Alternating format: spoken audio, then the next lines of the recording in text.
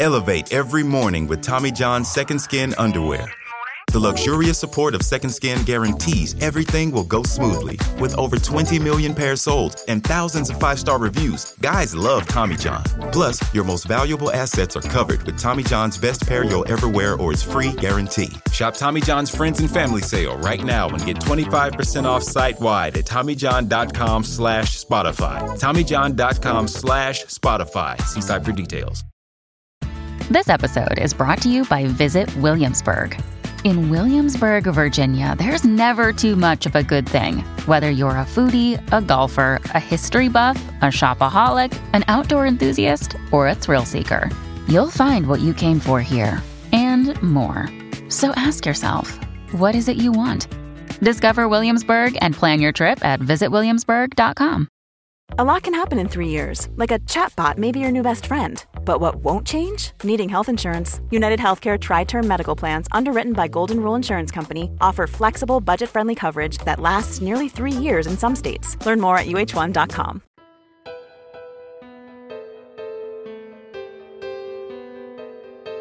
This is the life of Mexican revolutionary and military leader Pancho Villa.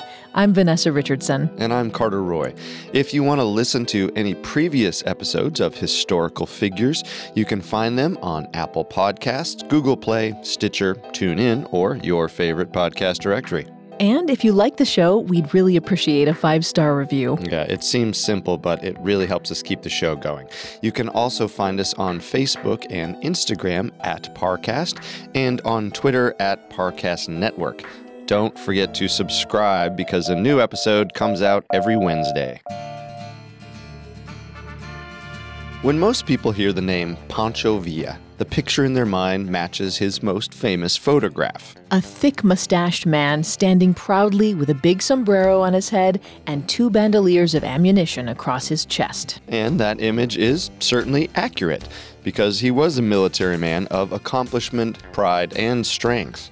But the full portrait of Pancho Villa is more complex because he lived a life of passion and violence. And many labels could be applied to him.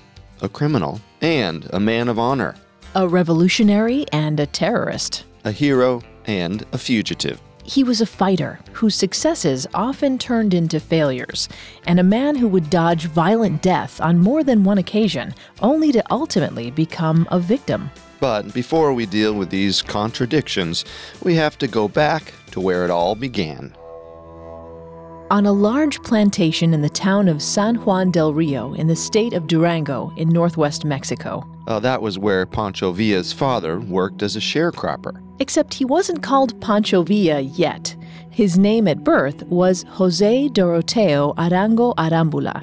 In the Spanish custom, he took Arango from his father, Agustin Arango, and Arambula from his mother, Micaela Arambula. It was the 5th of June in 1878. Not much is known about Pancho Villa's childhood. Partly because where Pancho described his childhood in later years, he was prone to embellishment. For example, he claimed that his father was the bandit Agustin Villa. But that doesn't appear to be true. We do know he was the oldest of 5 children. He was raised on the Rancho de la Coyotado, the largest hacienda, that is a large estate with a plantation, mine, factory, or all of the above, in the state of Durango. And he was educated at the local church-run school. However, all he achieved was basic literacy, because he dropped out to support his family after the sudden death of his father when he was only 15. In these years, the young Pancho Villa worked a variety of jobs. He was a sharecropper, a butcher, a mule skinner, a bricklayer, and even, for a short time, the foreman for an American railway company. He was at the bottom of the socioeconomic ladder, but that didn't stop him from working hard and putting aside what he could to help his mother. He was equally devoted to his siblings. Although he moved away to the state of Chihuahua when he was 16, he returned to Durango to defend the honor of his sister. At least that is how the story was later told. Pancho's sister was sexually assaulted by the owner of a hacienda. When 16-year-old Pancho heard about this, he tracked down the assailant, confronted him, and killed him. Then Pancho hopped on a stolen horse and rode away. There's no way to verify if this actually happened, but it certainly fits the romantic narrative that surrounded Pancho Villa in later years, namely, that he was a defender of the downtrodden and a fighter for justice. What is undeniable is, at this point, in 1894, teenage Pancho Villa found himself on the wrong side of the law. Whether he was wanted for murder or not, he fell in with a group of bandits in Durango. This is when he shed his old name. Jose Doroteo was no more. At first he went by Arango, and then he named himself Francisco Pancho Villa, most likely after a grandfather named Jesus Villa. Rechristened, Pancho Villa worked for Ignacio Parra, one of the most famous bandits in the region. For a young man in his late teens and early 20s, it was undoubtedly a glamorous life, doing what he pleased and answering to no authorities. But let's not overlook that he was breaking the law. Many describe Pancho Villa as a Robin Hood-type character who stole from the rich and gave to the poor. Certainly not every crime Pancho and his gang committed was to help out the poor. However, there were occasions when Villa stole from the rich hacienda owners and handed over the proceeds, or part of the proceeds, to the poor workers. There are also stories of him stealing cattle herds and giving them to the poor so they had meat to feed their families. There's even a tale of him giving an old man money to start a tailor shop. Whether they were truth or legend, or maybe a little of both, the tales made him a hero to the peasants. Of course, he was not so popular among the people he was stealing from, and this caught up to Pancho Villa in 1902, the year he turned 24.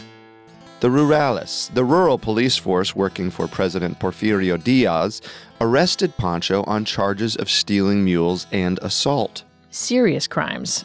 How serious? He faced the death penalty. Other bandits had been executed for the same offense. But Pancho Villa had a powerful friend in Pablo Valenzuela, a man who had allegedly received stolen goods from Villa. Valenzuela intervened, and Villa was spared. It wasn't the last time that having the right connections saved Pancho Villa's life. Still, there had to be some punishment, and for Pancho Villa, his punishment was forced service in the Federal Army, and this was common practice with troublemakers at the time. One can only imagine freewheeling Villa straining under the strict regimen of Army training. It was a match that wasn't made to last. And it didn't. After several months, Pancho deserted and fled to the state of Chihuahua. He was soon back to his old bandit ways. His friends affectionately called him La Cucaracha, the cockroach, a pest who could not be eliminated. In 1903, only a year after his arrest, he killed an army officer and stole his horse. It was one more example of the dark side of Pancho Villa, where he followed his own rules and violence was always looming. He had a fierce reputation as a gunfighter. A friend later said, his gun was more important to him than eating and sleeping. Men weren't successful in the world Pancho Villa inhabited without being a little bit ruthless. Villa prized loyalty, and if someone betrayed him, they paid with their life. Then, once they were dead, he'd steal their horse and ride away. For the rest of that decade, Pancho Villa continued in his outlaw ways, with occasional breaks where he'd go straight. Only to fall back into crime. It was during this time that he discovered another one of his talents, the ability to recruit. He found young men like himself and convinced them to join his gang. But in 1910, Pancho Villa's outlook on banditry changed. He was 32 when he met Abraham Gonzalez, the local representative of presidential candidate Francisco Madero. Madero was running for president against Porfirio Diaz. Diaz was running for his 6th re-election. Madero, who was not a politician but a wealthy landowner, was running for office for the first time. Diaz put Madero in jail and held fraudulent elections. Madero called for revolutionary action against the Diaz regime and declared himself the provisional president of the country on November 20th, 1910. The Mexican Revolution was underway. Abraham Gonzalez convinced Villa that he could hurt the rich hacienda owners and help the revolutionary cause. Villa took the advice to heart. He captured a large hacienda, then a trainload of federal soldiers, and finally, the town of San Andres. He quickly emerged as a prominent military leader for the revolutionaries. In fact, he was the first revolutionary leader to defeat government soldiers. He defeated the Federal Army in battles in Naica, Camargo, and Pilar de Conchos, but lost at Tecolote. But Villa didn't actually meet Francisco Madero until March 1911. At that time, the battle with Diaz was ongoing, but the opposition was splintering between Madero's backers and the Mexican Liberal Party, which felt that Madero was not radical enough. Madero ordered Villa to deal with the threat. Villa did, disarming and arresting the Liberal Party members and consolidating the opposition behind Madero. After this, Madero promoted Villa to colonel in the revolutionary forces. Now, much of the fighting at this time was in the northern part of Mexico, near the U.S. border. Madero worried these skirmishes would attract U.S. intervention. He ordered the newly minted Colonel Villa and his officers to call off their siege of Ciudad Juarez, a strategic border city controlled by President Diaz's backers. However, on May 8, 1911, Colonel Villa and General Pascual Orozco attacked Ciudad Juarez. They captured the city after 2 days of heavy fighting in the Battle of Ciudad Juarez. Facing defeat on many fronts, President Porfirio Diaz resigned on May 25, 1911. Francisco Madero was set to take over as the new president of Mexico. But it wouldn't be the victory they'd hoped for. We'll return to our story in just a moment from the Parcast Network. This episode is brought to you by Anytime Fitness. Forget dark alleys and cemeteries. For some, the gym is the scariest place of all. But it doesn't have to be. With a personalized plan and expert coaching, Anytime Fitness can help make the gym less frightening. Get more for your gym membership than machines. Get personalized support anytime, anywhere. Visit AnytimeFitness.com to try it for free today. Terms, conditions, and restrictions apply. See website for details. Elevate every morning with Tommy John's Second Skin underwear. The luxurious support of Second Skin guarantees everything will go smoothly. With over 20 million pairs sold and thousands of 5-star reviews, guys love Tommy John. Plus, your most valuable assets are covered with Tommy John's best pair you'll ever wear or its free guarantee. Shop Tommy John's Friends and Family Sale right now and get 25% off site-wide at TommyJohn.com/Spotify. TommyJohn.com/Spotify. See site for details. And now, back to historical figures. Pancho Villa and the other rebels backing Francisco Madero had just defeated President Diaz, forcing him to resign. It should have been a moment of triumph for Pancho Villa, but he was about to learn an important lesson. The overthrow of a leader was only the first step. The trick was to find a new leader who would remember why he was installed in office and not be corrupted by power. The reality of the situation sank in when Madero signed the Treaty of Ciudad Juarez on May 21, 1911, and kept the existing power structure in place. The only real change was the man in power. This meant Madero kept the Federal Army, which had just been defeated, in place. The rebel forces, which included Villa, were demobilized and asked to return to civilian life. Villa and General Orozco demanded that the hacienda land seized during the fighting be given to the revolutionary soldiers. Madero refused, saying the government would buy the properties from their owners and distribute it to the revolutionaries at some future date. Villa could tell that he was getting the brush off. He cornered Madero at a banquet. His words were stark. Villa told Madero, "You, sir, have destroyed the revolution. It's simple. This bunch of dandies has made a fool of you, and this will eventually cost us our necks, yours included." But Madero ignored the warning and continued to disappoint Pancho Villa. Madero named one of Diaz's supporters as his Minister of War. Villa strongly disapproved. So did General Pascual Orozco. Orozco was already upset about Madero's failure to enact land reform.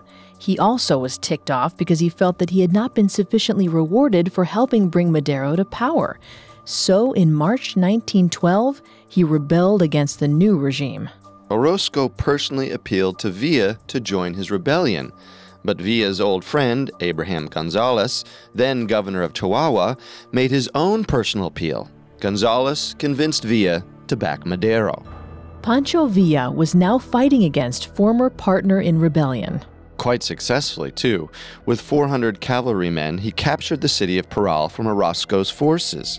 As a military tactician, Pancho Villa often used the same method of attack that had been used by the Apache and Comanche tribes against earlier generations of Mexicans. Villa and his soldiers rode on horseback and came at the enemy at full gallop. And as they approached, they fired their rifles. It's not easy to shoot accurately from a horse at full speed, but Villa and his men had the talent and experience to do so. It must have been terrifying to be on the receiving end. In addition to his strong tactical leadership, Pancho Villa had strong personnel leadership. He often sat down with his men around the campfire and ate what they were eating. It endeared him to his troops and inspired fierce loyalty. It also ensured he wasn't poisoned, a legitimate concern for military leaders in his time. Another concern, General Victoriano Huerta. In the rebellion, Pancho Villa was fighting for sitting President Madero under General Huerta's command. But General Huerta had mixed emotions about Villa. At first, Huerta welcomed Villa and sought to bring him under his control by naming him an honorary brigadier general in the Federal Army. But as we know by now, Pancho Villa could not easily be controlled. This made Huerta nervous, so he switched tactics and turned against Villa. Huerta accused Villa of stealing a horse and called him a bandit. Villa took offense to his honor being questioned and struck the general. Huerta immediately had Villa arrested for insubordination and theft. The punishment for these charges was execution by firing squad. Villa appealed to two other generals, Emilio Madero and Raul Madero, both brothers of President Madero. They contacted their brother by telegraph. In the meantime, Villa was brought outside where he stood before a group of Federal Army soldiers. The firing squad prepared to proceed with the execution. Pancho Villa was an instant from death. But at the last second, a telegram arrived from President Madero calling the execution off. Once again, Pancho Villa had his life spared at the last minute. However, though he had saved his life, the president ordered Villa imprisoned. Villa was first sent to Belém prison in Mexico City, and then later that year, in June of 1912, to Santiago Tataloco prison. While he was in Belém, fellow inmate Gildardo Magana tutored Villa in reading and writing. Magana was a follower of Emiliano Zapata, a revolutionary leader from the south of Mexico who believed in land reform and was opposed to the rule of President Madero. After his transfer, Villa learned civics and history from imprisoned Federal Army General Bernardo Reyes. But Pancho Villa didn't study for long. He escaped from prison on Christmas Day in 1912 and crossed the U.S. border into Arizona at Nogales a week later on January 2nd, 1913. 34-year-old Villa was still in the United States a month later when President Madero was murdered in a military coup. General Huerta, Villa's would-be executioner, became the new president. Well, president was the title, but he was actually more of a dictator. Huerta moved to consolidate power. In March of 1913, a month after taking over, he had Abraham Gonzalez, Pancho Villa's mentor who encouraged support of President Madero, murdered. It was a foregone conclusion that Villa would take up arms against the newly installed President Huerta. The problem was he was short on men and supplies. When Pancho Villa returned to Mexico in April of 1913, he had just 7 men and some mules. Well, this is where Villa put his talent for recruiting to work. He built up his force to about 200 men, who would become part of the dreaded División del Norte army. With men on his side, he set about raising funds. With the help of his newest recruits, he stole cattle and sold them in northern Mexico or even across the border in the United States. And sometimes the plan was even bolder. Train robberies. On April 9th, 1913, he robbed a train of 122 bars of silver.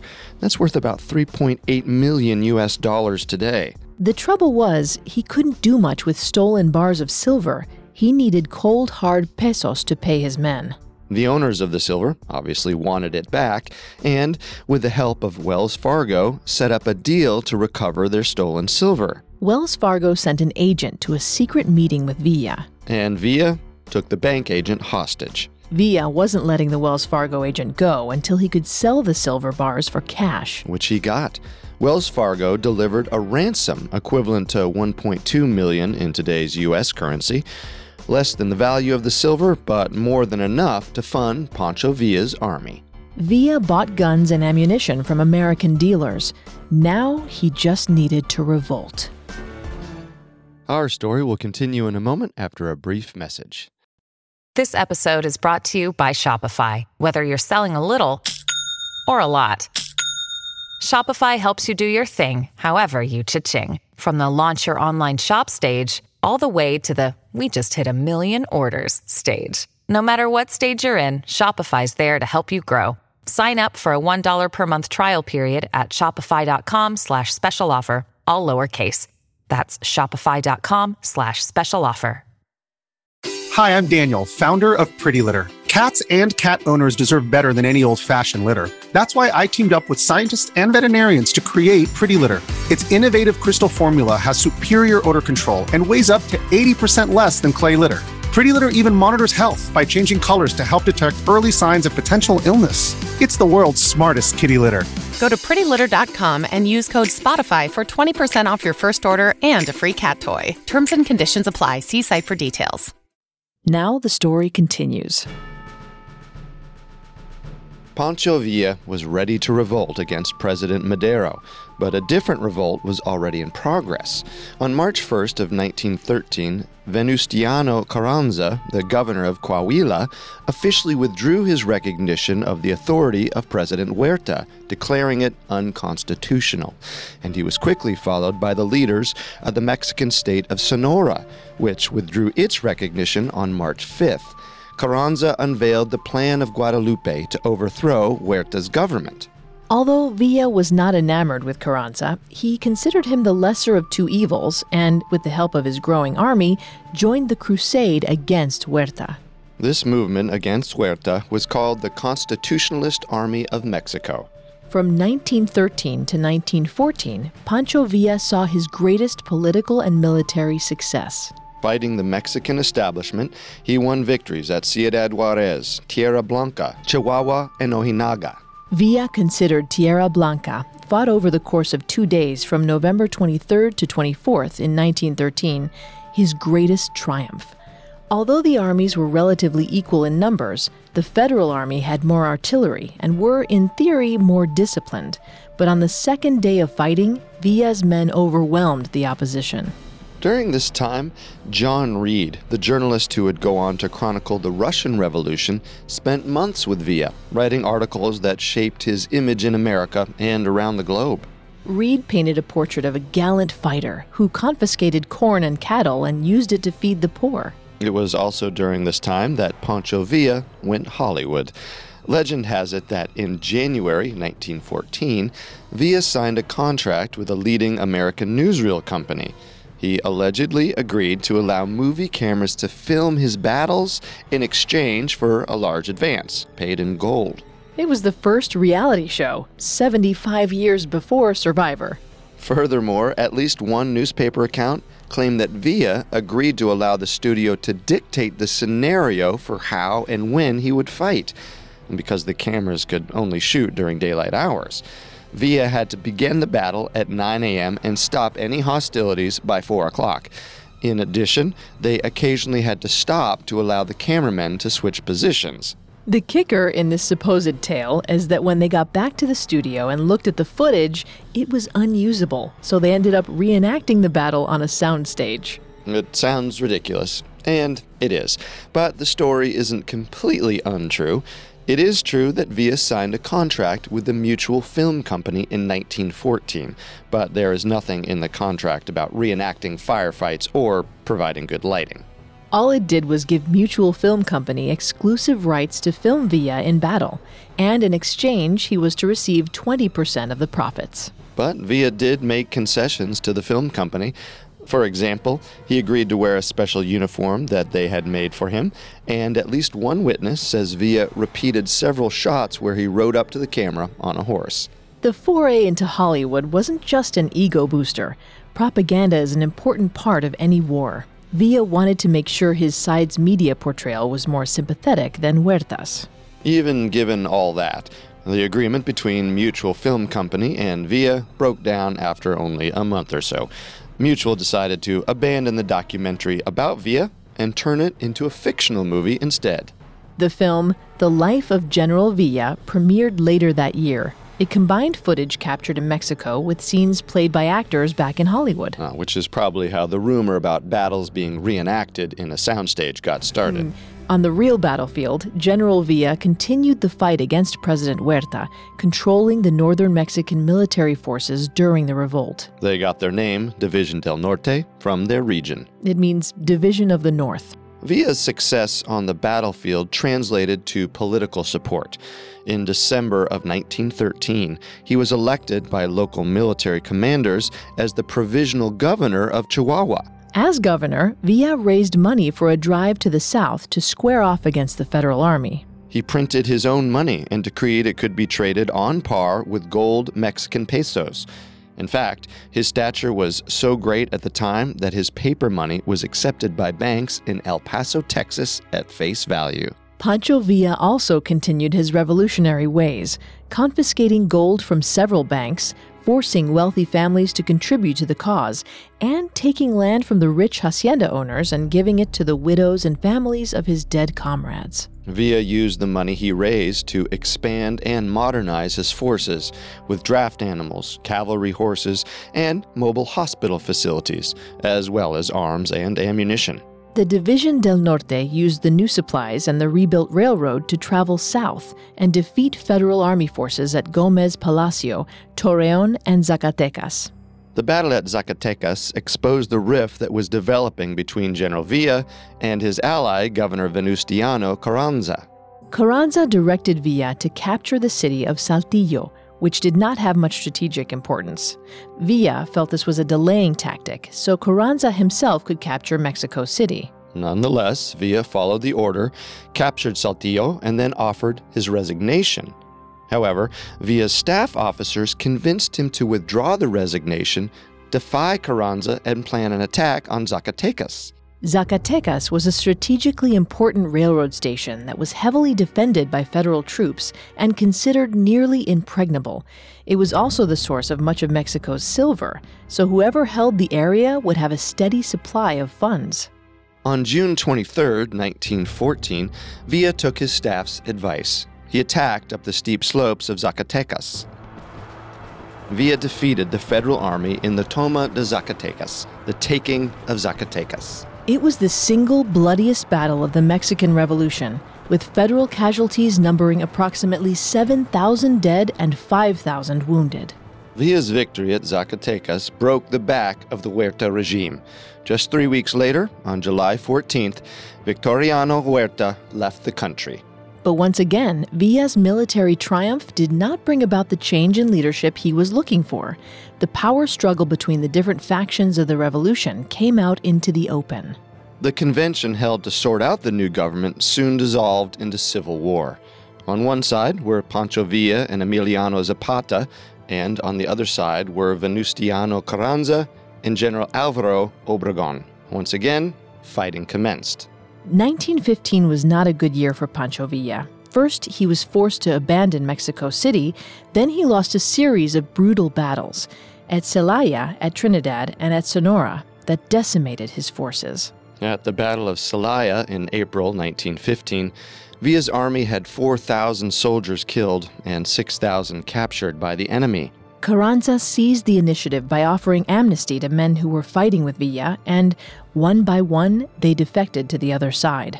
And by the end of 1915, only 200 men in Villa's army remained loyal to him. They retreated to the northern mountains of Chihuahua. General Pancho Villa was effectively reduced to guerrilla leader status. Another particularly tough blow for Villa came when he lost the support of the United States. In 1914, Villa was held in such esteem that he went to Fort Bliss and met General John Pershing.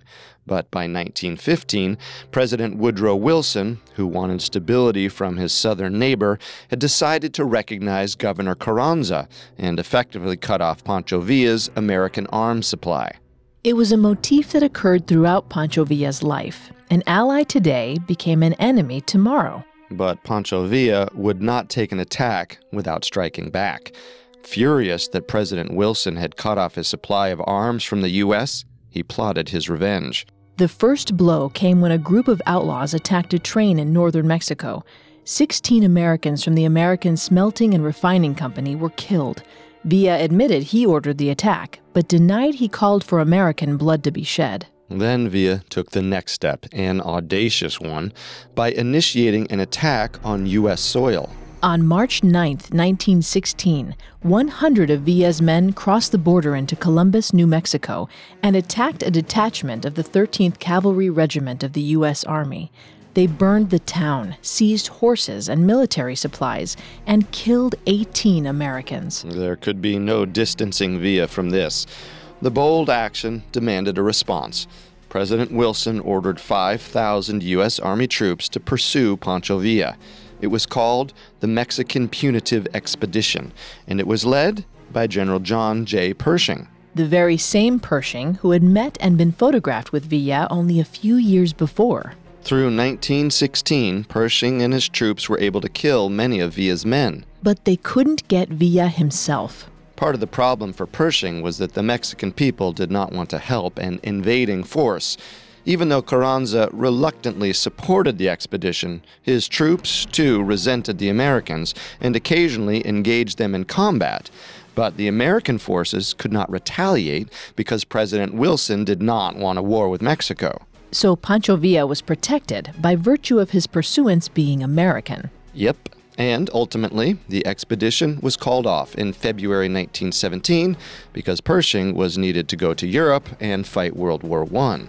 Pancho Villa remained free. One footnote to the Mexican Punitive Expedition, General Pershing's aide saw his first combat action here. That aide's name was George Patton.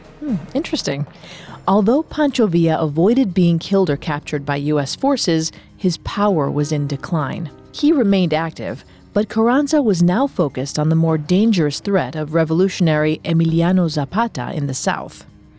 Villa's last major military action was a raid against Ciudad Juarez in 1919. He'd won 2 victories here in previous uprisings, but this time the raid failed. Villa continued a small siege in Ascension, Durango. That failed as well. In addition to losing his raids, he was losing his top lieutenants. Felipe Angeles left after the failed raid in Ciudad Juarez. He was later captured by Carranza's forces and executed. And Villa's new second-in-command, Martin Lopez, was killed at Durango. Villa was 41 and looking for an exit strategy. He decided he would stop fighting if it was made worth his while. His break came on May 21st, 1920. Followers of Álvaro Obregón assassinated Carranza's top advisors, his top supporters, and Carranza himself. With his nemesis dead, Villa saw an opportunity to negotiate a peace settlement and retire. He sent a telegram to the new president, Adolfo de la Huerta, recognizing the new leader and asking for amnesty. 6 days later, Villa and de la Huerta reached a peace settlement. Villa agreed to refrain from hostilities in exchange for a 25,000-acre hacienda in Canutillo, just outside Parral, Chihuahua. The remaining guerrillas loyal to Villa would reside with him and be granted a pension that totaled 500,000 pesos. And the 50 soldiers closest to Villa became his personal bodyguards. Pancho Villa was now officially retired as a revolutionary. You may be surprised to know that Pancho Villa did not drink, smoke, or use any kind of illegal drug. But if he did have a vice, it was women. As one biographer noted, Pancho Villa never bothered with conventional arrangements in his family life. This meant he married several women without ever getting divorced. He married Maria Luz Corral in May of 1911. Her mother was opposed, but that didn't stop the couple. They had a daughter who died when she was still young. Villa also had long-term relationships with several other women, including Soledad Seanes, Manuela Casas, with whom he had a son, and Juana Torres, who he married in 1913 and with whom he had a daughter. But in 1920, when he retired, his official wife was Astroberta Renteria. After his retirement, Villa and Astroberta had 2 sons. But it's theorized Pancho Villa was involved with more than these 5 women because he had 24 children. That's right, 24, 2 dozen. His last living son, Ernesto Nava, lived until the age of 94 and died on New Year's Eve in 2009. That was Pancho Villa's dream as well, to live to a ripe old age. And he settled into retirement at his hacienda in Chihuahua. On July 20th, 1923, 3 years into his retirement, Villa took a routine trip to Parral. He would often take his 1919 Dodge Roadster into town to run errands or do banking. Usually he was accompanied by a number of bodyguards, but that day there were only 4 men with him. On the way back to his hacienda, a vendor ran out into the road and shouted, "Viva Villa!" Just then, 7 gunmen appeared and fired more than 40 rounds into the car. 9 bullets hit Pancho Villa, including 4 in the head. He was killed instantly. 3 of Villa's bodyguards were killed as well, but one brave bodyguard shot one of the murderers and then was able to escape. Later, this bodyguard would claim that Villa said, "Don't let it end like this. Tell them I said something." But because the attack was so sudden, Villa probably didn't have time to say anything. He didn't even have time to pull out his gun. At the time of his death, Pancho Villa was only 45 years old. The next day, he was buried in Parral City Cemetery.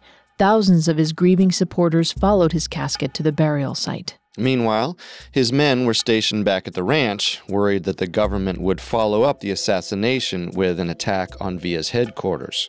The 6 surviving assassins were soon captured. However, only 2 of them ended up serving jail time. The rest were commissioned into the army. So, who ordered the assassination of Pancho Villa? It's never been completely clear. One theory is that a neighboring landowner killed him in a dispute, but a more likely explanation is that Villa was talking about getting back into politics as the 1924 elections approached, and this threatened the people in power. Most historians attribute Villa's death to a well-planned conspiracy, which likely had approval at the highest level of the government, including from then-President Álvaro Obregón. A few weeks before Villa's death, a state legislator from Durango, Jesus Salas Barraza, wrote to Secretary of War Joaquín Amaro about his plans to kill Pancho Villa. Barraza's letter claimed that Villa was planning an uprising and requested that Amaro provide financial compensation to Barraza for handling Villa's murder. And after the assassination, Barraza followed this up by claiming sole responsibility for the plot. But whether he initiated the plan or was just the fall guy is debated. In addition to the letter, Barraza claimed to be getting revenge because Villa once pistol-whipped him over a woman, and he said he paid the street vendor to shout "Viva Villa" once if Pancho was in the front seat of the car or twice if he was in the back. Barraza was initially sentenced to 20 years in prison, but ended up serving only 3 months. More evidence he was aligned with those in power. Barraza showed no remorse, and his last words before he died were, "I'm not a murderer, I rid humanity of a monster." Pancho Villa was buried in the Parral City Cemetery, but he could not rest in peace. 3 years after his death, someone dug up his grave and stole his skull. According to local residents, it was an American treasure hunter who stole the head to sell to an eccentric millionaire who collected the heads of historical figures. In the immediate aftermath of his death, Pancho Villa's opponents, who were still alive, worked to downplay and repress stories about him. Thus, he was excluded from the official narrative of the Mexican Revolution. But the sweep of history is long. In later years, historians and others began to recognize Villa's important contributions to Mexico. The many battles he fought and won, his push for land reform, his support of the lower class, and his innovative deployment of military tactics. In 1976, more than half a century after he was killed, Pancho Villa's remains were moved to the Monument to the Revolution in Mexico City. There are few sites named for him, but in Mexico City there is a train station named after his famous army, Metro Division del Norte Station. Fittingly enough, for a man who attracted so much attention from Hollywood during his life, Pancho Villa has also been prominent in popular culture since his passing. He has been portrayed in numerous films and television shows, and the list of actors who played Villa stretches over the last century, from Wallace Beery and Yul Brynner to Telly Savalas and Héctor Elizondo to Antonio Banderas. And that's just a handful of actors who have portrayed the revolutionary. Wallace Beery's film, the 1934 biopic Viva Villa, was even nominated for an Academy Award for Best Picture, although one wonders if Pancho would be pleased that the movie takes its title from the last thing he heard before he was shot. He might not be happy that it lost the Oscar either. Villa has also appeared either by name or thinly disguised in novels and songs. As writer Octavio Paz wrote, "The brutality and uncouthness of many of the revolutionary leaders has not prevented them from becoming popular myths." The perfect example of the popular myths appeal is the chain of Mexican restaurants in Southern California called Pancho Villas. I'm speculating here, but I believe Pancho would appreciate that it boasts the world's greatest mariachi band. Still, the legacy of Pancho Villa extends far beyond pop culture. Wherever people are poor, downtrodden, or oppressed, there's the hope of a brighter future through revolution. And whether that revolution will come peacefully or through bloodshed, change is possible, thanks to those willing to fight for the citizens at the bottom of society. And one of those fighters was Pancho Villa.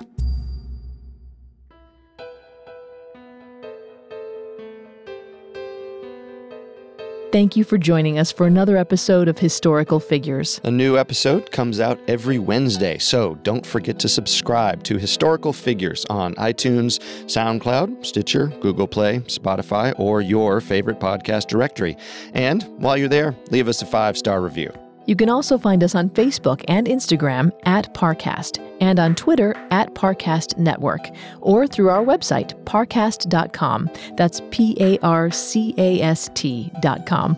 As always, we thank you for listening.